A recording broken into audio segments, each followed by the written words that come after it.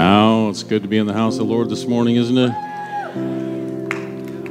So refreshing. So good. It's like, I feel good. My chance to get back up here again. Didn't Pastor Tim do an incredible job last Sunday? I'm going to try to pick up where he left off, maybe even cover a little bit where he went. Father, let's just pray together. Father, I just thank you for this already beautiful day that we've had. In fact, I just thank you for the weather we had. As I was looking out my office window this morning, just after it got light good, those gigantic snowflakes, it was such a beautiful, beautiful day. And then by the time I'm ready and driving to the church, the sun has come out and it's bright. And I just say, thank you, Jesus. Thank you, Lord. You're so, so good to us.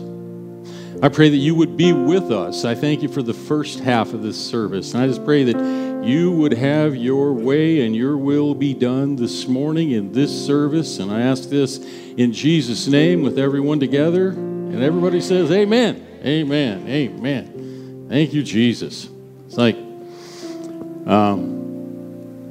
one of the things I actually want to, Pastor Tim and I ended up having a quick lunch on Thursday that took about 2.5 hours.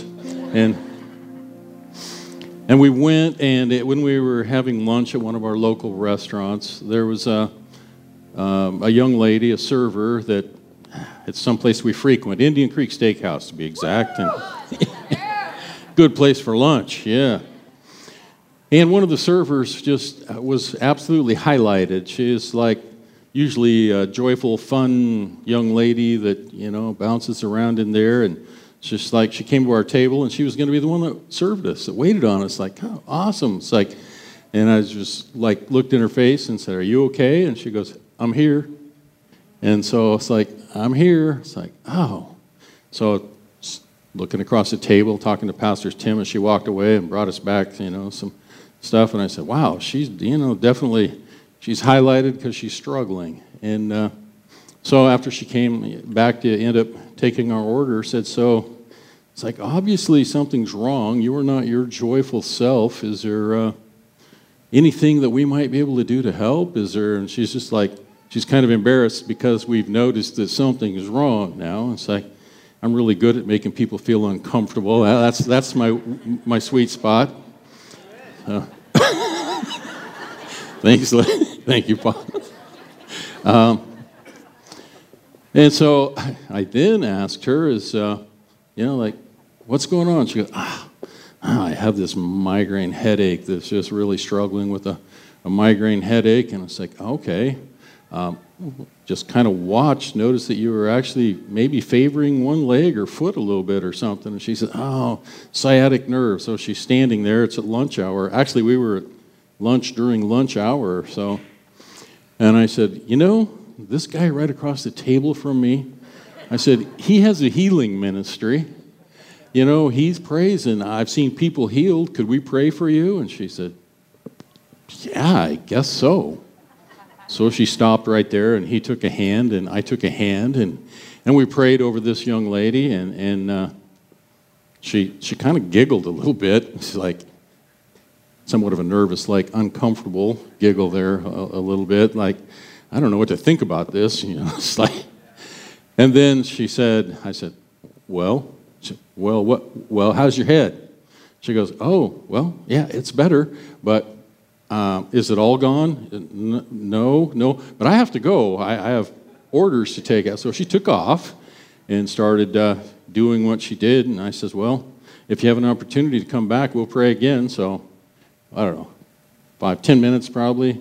She came back. She had a little break in the mad rush, and she came back and said, okay, you obviously were highlighted to us, and so I believe God wants to heal you. So we ended up praying for her again, but it had to be quick. I mean, she's waiting on people. So it had to be quick, and she goes, wow, kind of a wow. I said, well, she said, I feel it leaving. It's going up and leaving. So I said, well, is it completely gone? She said, you'll just have to come back tomorrow and find that out. so definitely, and we left her a nice tip, we were definitely able to go, and even in our normal routine and our normal activities where we're going to end up having lunch, to have the opportunity to pray for, to bless somebody, to lift their day, see the pain go, see the pain go, and bless her with a good tip. So I just thought, it's great to open with the testimony and talk about God's goodness, isn't it? It's like we all can do that kind of stuff. You don't have to be a pastor to be able to lift somebody's day. All right, well, I want to, in kind of picking up where Pastor Tim not exactly left off, we're going to a little bit of lap over here. I want to go to Joshua 5:13. I still feel like this morning we'll be talking again about purity and holiness. I believe that is such, it's just keeps coming to me strong for where we are supposed to be, who we're supposed to be, and how we're supposed to be moving into 23. So Joshua, we're going to start with verse 5, 13, and 14. Pastor Tim talked about this, but I just want to touch on this again. Chapter 5, 13, and 14. Oh, and I forgot to tell whoever's up there, I'm in New Living Translation this morning, so that'll throw you a curve. Verse 13. Joshua approached the city of Jericho. He looked up, saw a man facing him with a sword in hand. Now, you're saying, yeah, Pastor Tim already went through this. Yes, he did. I'm going to do it again. Joshua went up to him and asked, are you friend or foe? And he responded, no. It's like, I like that kind of answer. Are you for our side or are you for their side? It's like, no. I'm commander of the Lord's army. At this, Joshua fell with his face to the ground in reverence. I am at your command, Joshua said. I am at your command. What do you want your servant to do?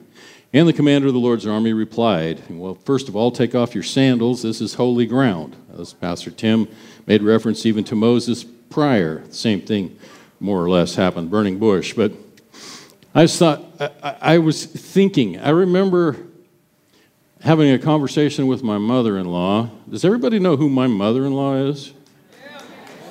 Yeah, would you just stand up for just a second? Just, my mother-in-law, you know who you are. Come on.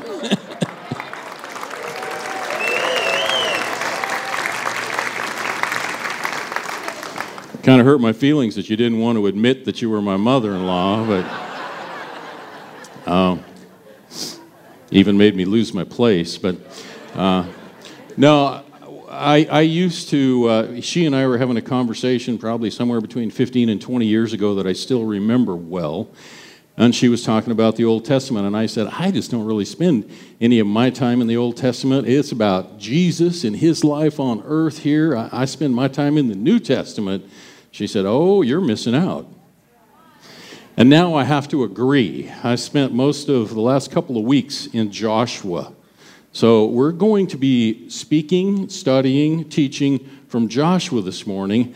And one of the things that is so incredibly valuable and important to me is, as I really dig into, it's not just history saying that, they could never be good enough. It's so much and so many of the verses, chapters, and stories that are actually pointing to Jesus and pointing to the new covenant when you dig into it. And it's like, yeah, this is so cool. To me, what did Jesus say? He said, I only do what I've seen my Father do, only say what my Father says, right? So what is the commander of the Lord's army does? He comes down and he says, I'm the commander of the Lord's army, and I'm here to tell you what the God of Israel has to say to you. He's like, no, I am not your protecting angel. I'm not the angel of war to lead you, to guide you. I'm here to say what Heavenly Father, what Father God has to say. So when I look at this from my perspective, it's like, wow, it's like representing Jesus on earth right now as he is speaking to Joshua on behalf of God. This makes sense already? It's like, yeah, wow. Man, it's almost like this was Jesus right here.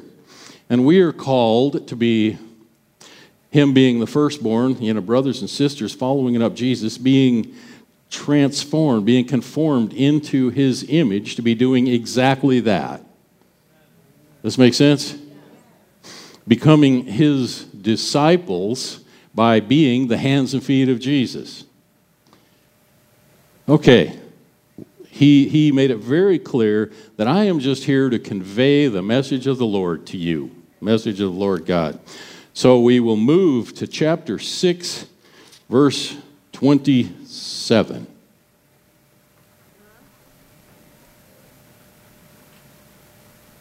So, no, we won't move there. We're going to talk about a little bit about, I think what Pastor Tim, he laid such a great foundation of all of the detail that this angel of the Lord, say that was there speaking the details that God wanted Joshua to hear. So everybody say details. Man, listening and hearing the details that God is speaking to us is so incredibly important that we pay attention to the details. He's like, I want you to do this and this and this and this and this, and then you will be successful. It's like, but from a common sense standpoint, it's like these guys are sword-wielding warriors.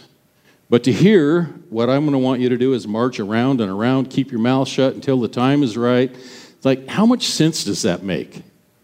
Like none. None. It absolutely doesn't even make sense. Okay, we're to go over, do battle. But he said, that's why I want you to listen really closely. And this is going to be a test for you guys to see if you will do exactly what I tell you. And if you do exactly what I tell you, all of this land already is yours. This promised land is yours. But you have to be obedient, you have to listen to the details, and you have to follow through with everything I tell you, every single instruction. Can you do that? Close. So they had this incredible battle, this incredible victory, and from what I read and what I understand, they didn't lose a single life. Not one single Israelite was killed in that battle. It's like, wow, complete, crazy, amazing victory. Something with fortified walls. Jericho has fallen in on itself. They have gone in, and one of the things they did do is they killed every single living, breathing person. Man, woman, and child. It's like, we're going to talk about that in a little bit. But just as they were instructed, and they were instructed that all of the gold and all of the silver was going to go into the Lord's treasury, into the temple treasury. Right? More of the instructions, specific instructions. And so they did. And they came off this incredible victory, and they were, just imagine the momentum. It's like, wow, that worked, and that worked so good. Can you believe what just happened? It's like celebration time. And so it says then in verse 27, 6:27, so the Lord was with Joshua, and his name became famous throughout the land. Oh, and how do we deal with fame? So what was his next step? The next step, we're getting ready for the battle of Ai. Somebody tell me how you say that one. Yeah, that's good. Just like it's spelled. Okay, they're getting ready for the battle of Ai. And how does Joshua prepare for the battle of Ai?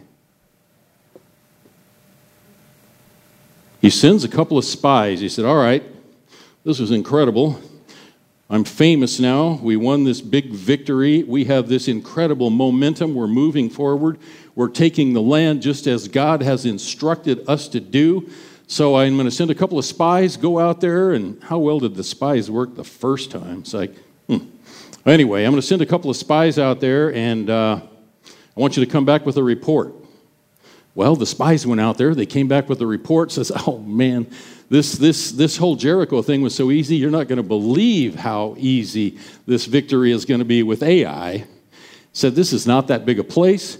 We don't need to take 30, 40,000. We just need to take 2,000 or 3,000 people, and this victory will be like nothing. So Joshua heard the reasoning of the spies that he sent out. He listened carefully and said, okay, yeah, awesome. You guys have checked it out.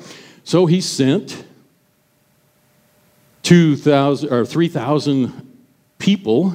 As soon as they got there, the warriors came out from Ai and just absolutely kicked their tails.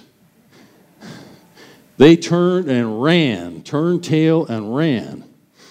So they have come back, tails between their legs, completely defeated, with 36 of them now dead. Everybody with me so far? So they've gone into their next battle with the momentum, with Joshua being famous already, and then what happened? Oh dear. So we're going to read next, go to chapter 7, beginning with verse 2. Israel was, beginning with verse 1, Israel was unfaithful concerning the things set apart for the Lord. A man named Achan had stolen some of these things, so the Lord was very angry with the Israelites. Achan was the son of Carmi from the family and all of this stuff. Joshua sent some of his men. So Joshua had sent some of the men to check it out. He realized that it has now been pointed out to him. It has now been pointed out to him as the men have come back to him that something went horribly wrong. And so he has figured out, he has learned that there has been sin in the camp. Some items have been taken, some items have been stolen, and I want to be reading the scripture instead of just telling you the story, so hang with me just for a second here. Okay, 7, 2, and 11 to come back. It's a small town. It's going to be easy.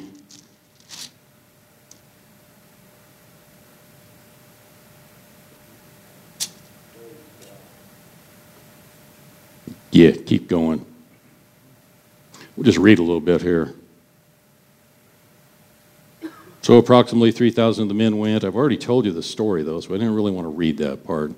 So we'll move to verse 10. The Lord said to Joshua, Joshua came back and his conversation with the Lord, Lord, what am I to say now that Israel has fled from its enemies? For when the Canaanites and all the other people living in this land hear about this, they'll come, they'll surround us, they'll wipe us off the face of the earth. And then what will happen to the honor of your great name? The Lord said to Joshua, get up, quit laying around. You're laying on your face like this. Israel has sinned and broken my covenant. They have stolen the things that I commanded to be set apart for me. They have not only stolen them, they've also lied about it and hidden the things among their belongings. This is why the Israelites are running from their enemies in defeat. For now Israel has been set apart for destruction. I will not remain with you any longer unless you destroy the things among you that were set apart for destruction. This is the part that I should have been reading out of New King James, because what it says there, and I have that. Would you bring me that Bible, Renee? I'm going to use both here for a little bit. There's parts that I really wanted out of New Living Translation, and you might just have to get up here and help me. No. Thank you.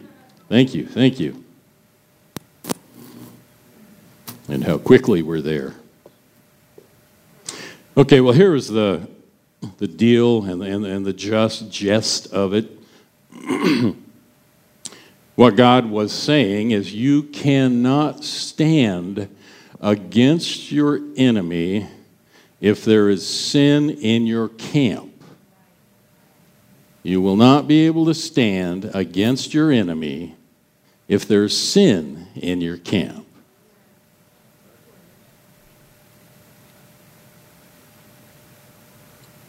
So, what we need to do is get that taken care of. We need to get to the bottom of it and get this dealt with. And so it was found out that when after they'd gone through after they'd gone through a really long process of how to get to it and how to get that person. Have you ever ended up having to call all of your kids in and say, all right, now which one of you did it? And nobody wants to admit to it. That's kind of the process that they had to go through here.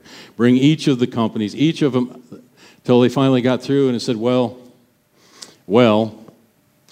it was me. It was Achan, and he said, you know, I really messed up here. I know I messed up. He said, I saw these amazing things, and I coveted them. So I stole them, and now I had to lie about it.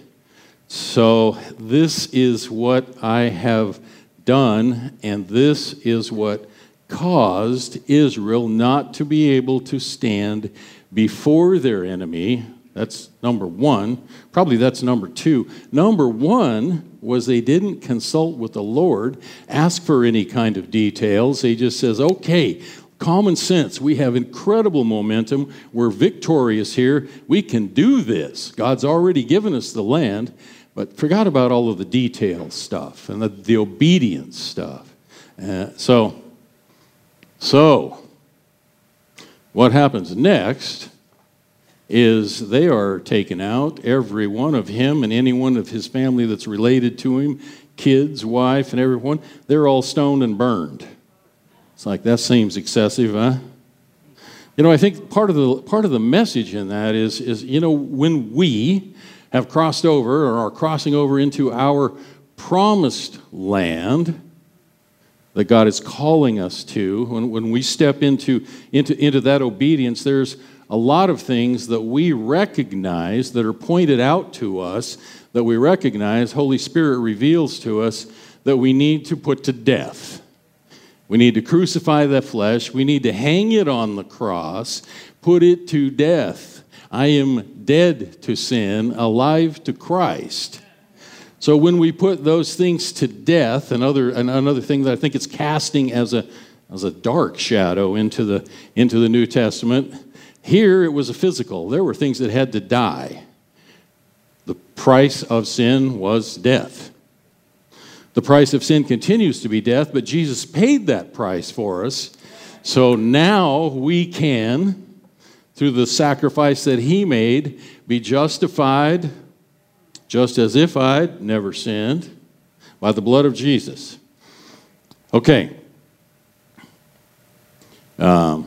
So that has been taken care of. Now I want to go back and revisit some of what was supposed to be done. Now, everything that wasn't killed, anything of value, was supposed to be given from that first victory, was supposed to be given over to the Lord for the treasury, for the temple, right? It was really clear. He gave that. So it's like, oh, wow. One of those things that casts a really, really, really, really good shadow well into the New Testament is like first fruits. First big victory. What did they need to do? They needed to bring the spoils into the temple. All of it. It's like, oh. Look. In fact, let's move some of this into, let's go to Malachi. I just want to read some. I believe that this is a really Strong, strong lesson. I felt like there was a time in my life that I was quite victorious and riding on successes and riding on highs and not being faithful with what the Lord was requiring of me, and that being a full 10% on the up front. And all of a sudden, I had a really, really big defeat in my life.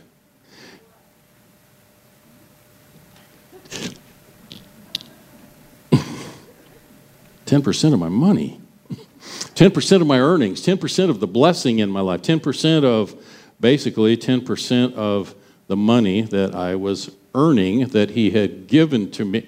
Hey, this is not a question and answer thing here. This is like, get you up here with the microphone to help me out. Okay, 10%, yes, 10% tithe, 10% of your income, of the first fruit of your income. I believe this victory was looking as a first fruit victory, so he required, I'm just going to fast forward a little bit, so God required the winnings, the bounty, the profit, all that they took from their first victory, he required all of that to go into the temple. Okay, do we have that straight? I'm doing better. I'm doing better. So then he told them, after they got this sin out of their life, after they got these things straight, it's like just another example of Old Testament to New Testament. God required repentance. You need to take care of this. We need to address this. And then I'm going to tell you what's next for you. Does this make sense? Okay. So he goes on to tell them and to instruct them, now go in, and he gave them specific instructions again as you just continue to read. You can read all 30 pages in Joshua, and you'll be blessed. If you're looking for how it speaks into and is speaking about what's forthcoming in the New Testament. Okay. They are ready to go try this again, and the Lord is very much encouraging them. Saying, yeah, be of good cheer. Where are we now?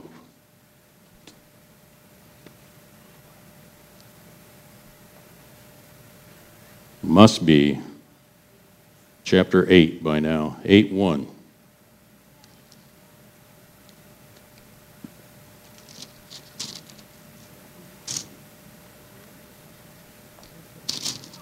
Are you there yet? Just barely.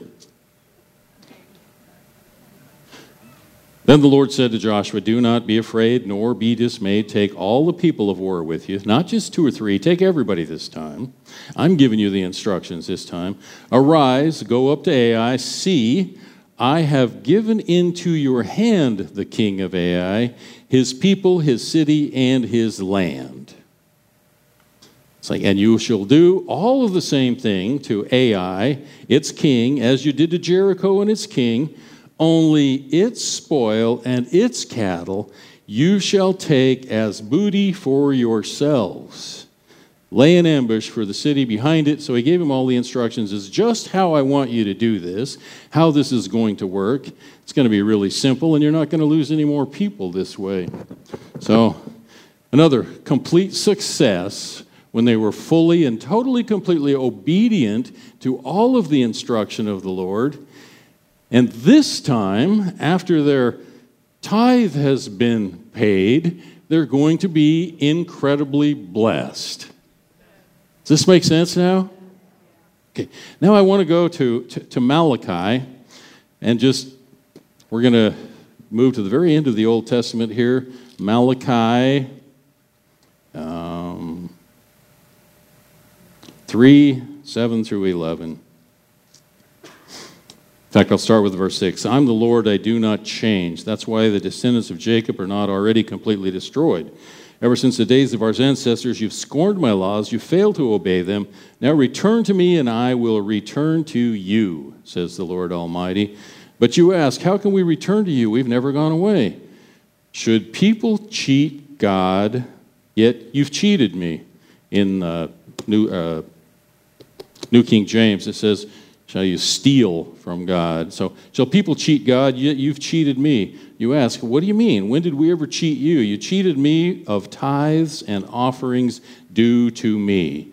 You're under curse. You are under a curse, for the whole nation has been cheating me. Bring all the tithes into the storehouse, so there will be enough food in my temple. If you do, says the Lord Almighty, I will open the windows of heaven for you. I will pour out a blessing so great you won't have enough room to take it in. Try it.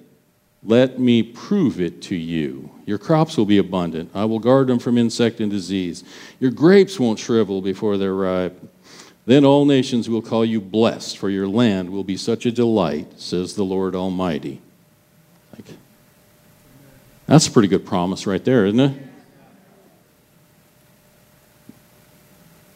You know, now we're going to move to a New Testament, which is kind of a little, just a trifle shocking there. Someone's lying to the Lord, cheating the Lord, making it seem one way when it actually is another, as the story of Ananias and Sapphira, Acts 5, 3-5,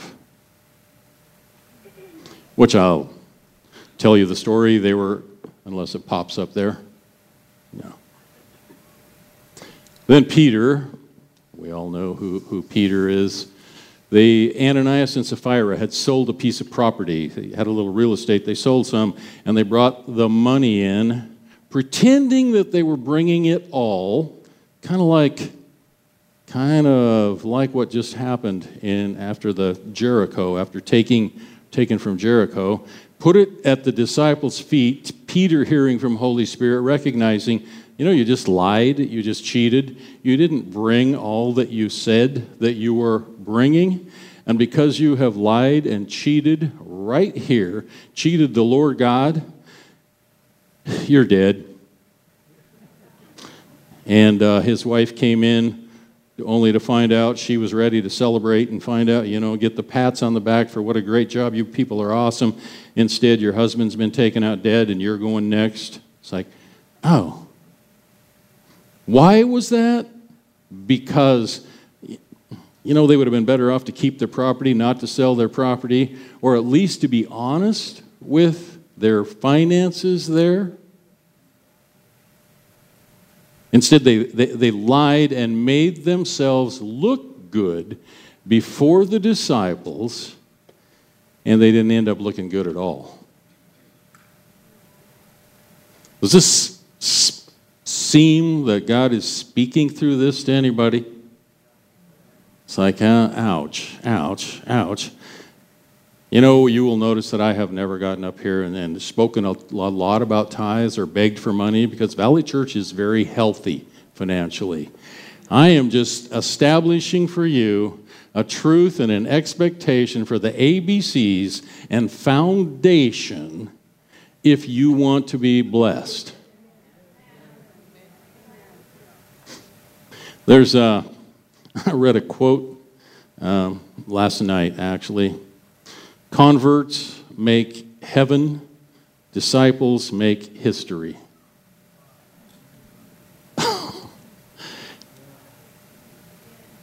Converts make heaven, disciples make history. Somebody named Robert Henderson. I found the name. Converts make heaven, disciples make history. How valuable and important it is that we become faithful, obedient disciples of Jesus Christ.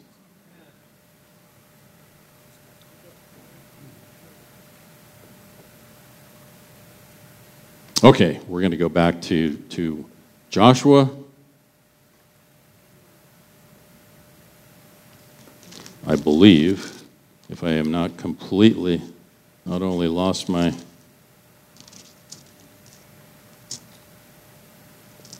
Yes. Chapter 11, 14, and 15.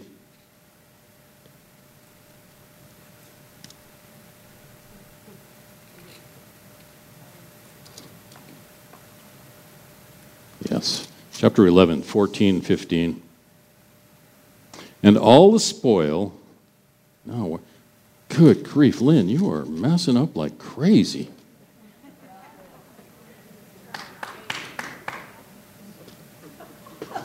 Have we already been? No, I hope you're laughing at me, not with me. Wait a minute. Because I'm not laughing.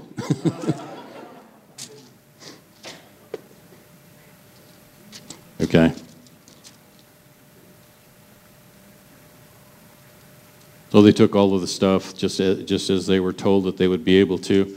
We're going to jump to 13. Now Joshua, he went through following the instructions of the Lord. They gathered much spoil. 11, 14, and 15, all the spoil of these cities and the livestock the children of Israel took as booty for themselves, but they struck every man with the edge of the sword until they had destroyed them.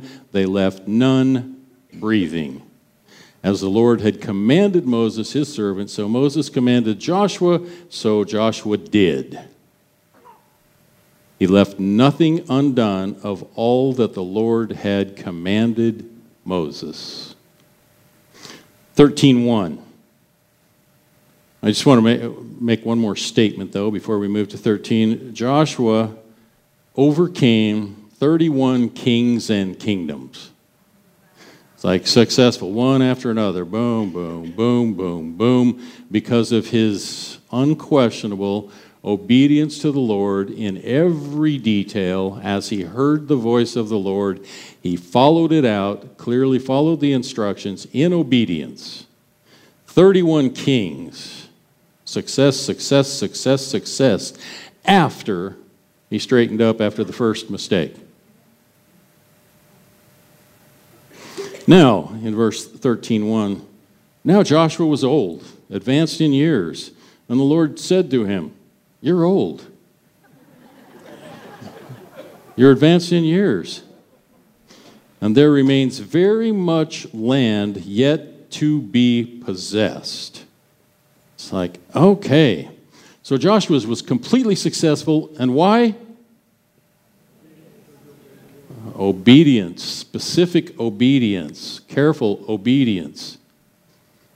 Completely successful. And the Lord ended up speaking, if we were to continue reading, the Lord spoke, "I am now giving you the rest of this land." This is all land that's promised to you, but a lot of it is not yet settled.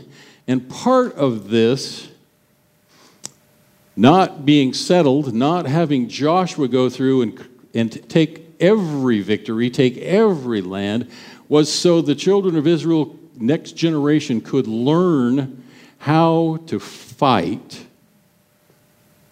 how to battle.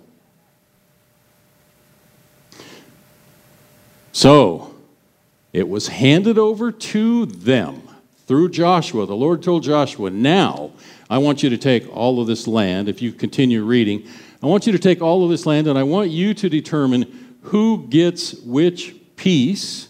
Give them the deed, give them the lot number, and all. Hand it over.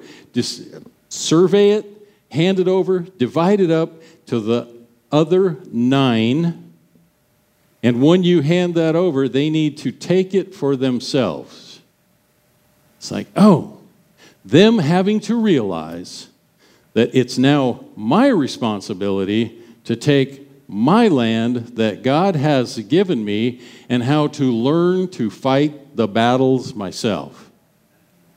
Instead of having someone else fight the battle, one leader fight the battle, now it's going to be each tribe fighting their own battles for the land that God has already promised to them. I was talking on the 1st when I was up here preaching on the 1st of January, New Year's Day, about seeing a vision of a big race track that was a relay and all kinds of batons being handed off for the next group to run with. And it's like, wow, as I've gone back and studied more, it's like, that's exactly what was happening here.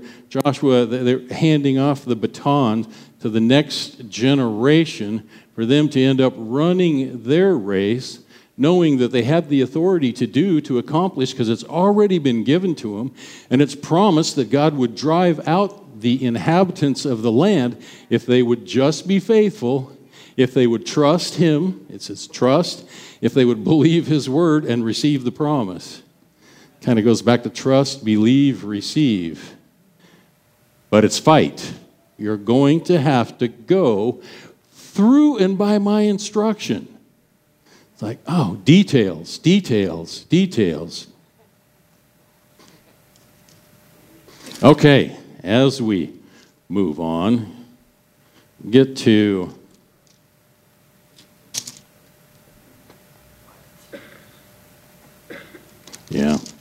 all the inhabitants will be, I will drive them out before the children of Israel. You divide the lots up. It's an inheritance as I've commanded you. Now divide them, hand it out to the 9 tribes and the half tribe of Manasseh.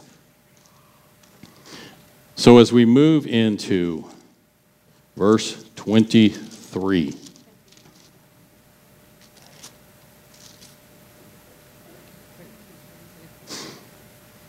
God's making some more promises. So chapter 23, starting with verse 8, you shall hold fast to the Lord your God as you have done to this day, for the Lord has driven out them before you, great and strong. But as for you, no one has been able to stand against you to this day.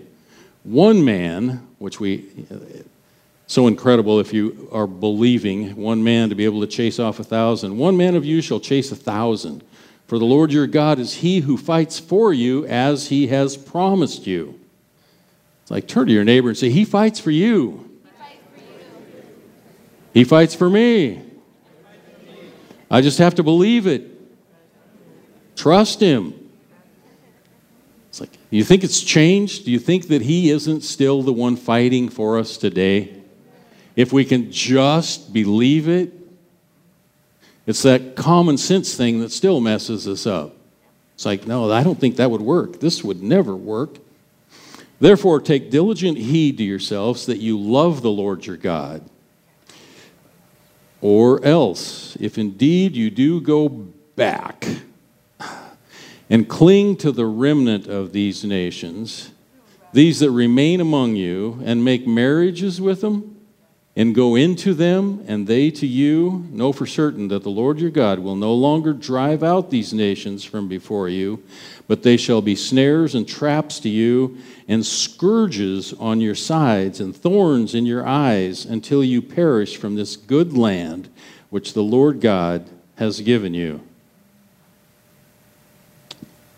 You know, when we think, this is a place that it's like, wow.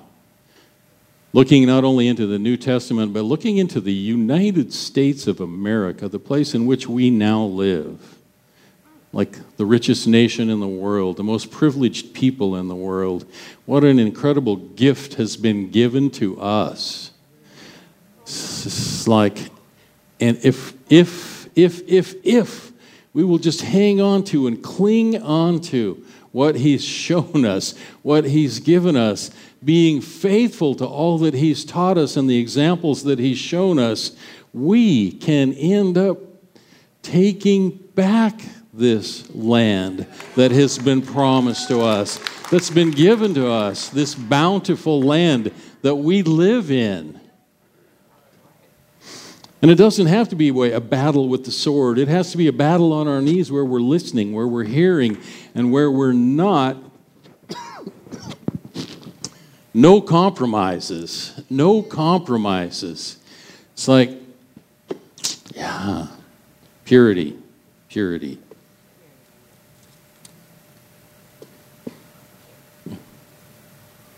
(24, 14, 16), is that where we... No. 24:14. Now therefore fear the Lord, Him in sincerity and truth. Put away the gods which your fathers served on the other side of the river in Egypt. Serve the Lord. If it seems evil to you to serve the Lord, choose for yourselves this day whom you will serve. Whether the gods which your fathers served that were on the other side of the river, or the gods of the Amorites, or in whose land you dwell. But as for me and my house, we will serve the Lord. People answered, far be it from me to want to do anything, to forsake the Lord, to serve other gods. For the Lord our God is he who brought us and our fathers up out of the land of Egypt and has set us free, basically. It's like, you know, we have to be so careful. Our country, this country of ours, was established on the principles of the Bible. And those principles, in God we trust, is what has kept us free, has what's kept us safe, has what's kept us prosperous for these years that we've been here. It's trusting and believing in God and His goodness. Not beginning to embrace the things of this world. Romans 12, 1 and 2 says, don't be conformed to the standards of this world, but be transformed by the renewing of your mind. By hanging on to the promises of God, what He's given us, what He's shown us, by walking in the freedom that we enjoy, the spiritual freedoms, and the freedoms, so many of which they're trying to take away from us now. It's getting to be like, oh my goodness,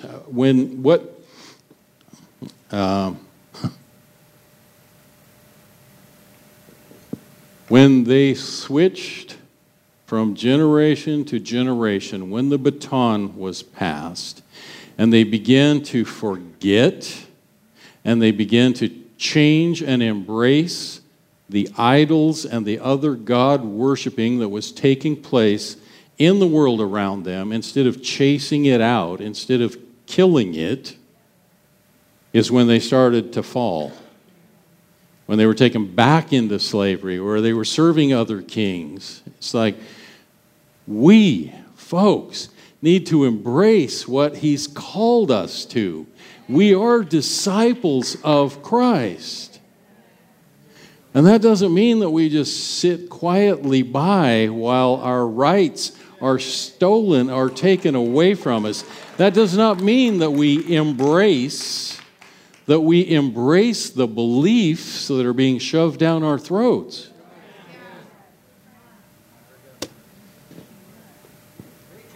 God owns it. He's given it to us, and He's telling us to occupy it. What does occupy mean? Take control. It's like, okay. Get wound up. I've got some more scriptures here. 24:26. Joshua worked out, he got the people to say, yes, this is what we want, this is what we want, this is what he wrote up a covenant with the people, between the people and between God. And verse 26, 24:26, Joshua wrote these words in the book of the law of God, and he took a large stone and rolled it up under the oak tree that was by the sanctuary of the Lord. It's like, when I saw this, I was like, are you kidding me? Oh my goodness, I'd never noticed this before. He rolled a really big rock up next to the sanctuary under the big oak tree, so when the people saw that, they would remember this covenant that they have with the Lord. And I was like, oh my goodness, I fast forwarded to, and what did Jesus say? Peter, this revelation that you have received, that I am the Son of God, was given to you by the Holy Spirit, and on this rock I will build my church, and the gates of hell will not prevail against my church. It's like, oh my goodness. Joshua, who was finished out, was just ready to die, rolled in the big rock, set it up right next to the temple, and Jesus said, on this rock I'll build my church, and the gates of hell will not prevail against it. Have you ever seen that before? You have. It's like right next to the Old Testament temple, there's a conversation that has taken place, a covenant that has been written. Jesus came and fulfilled that covenant, and that rock is the establishment of that covenant, which says, man, common knowledge of man hasn't shown this to you. This was the revelation of who Jesus Christ would be upon his coming and how and who his church would be. Is that not awesome Old Testament stuff right there?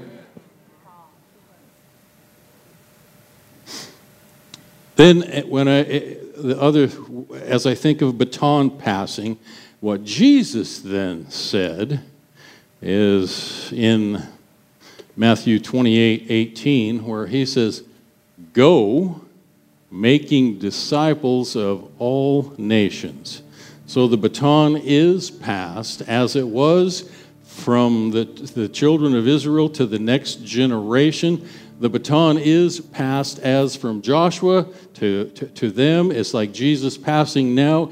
He's raised up 12 disciples. The baton is passed, and the baton is passing again, where Jesus says, go, go, go, go. All authority's been given to me. I give it to you. Now go.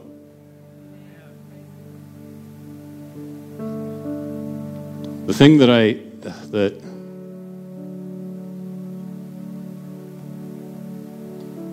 want to go back to is where it says, with sin in your life, in the camp, which would be, we are the temple of the Holy Ghost.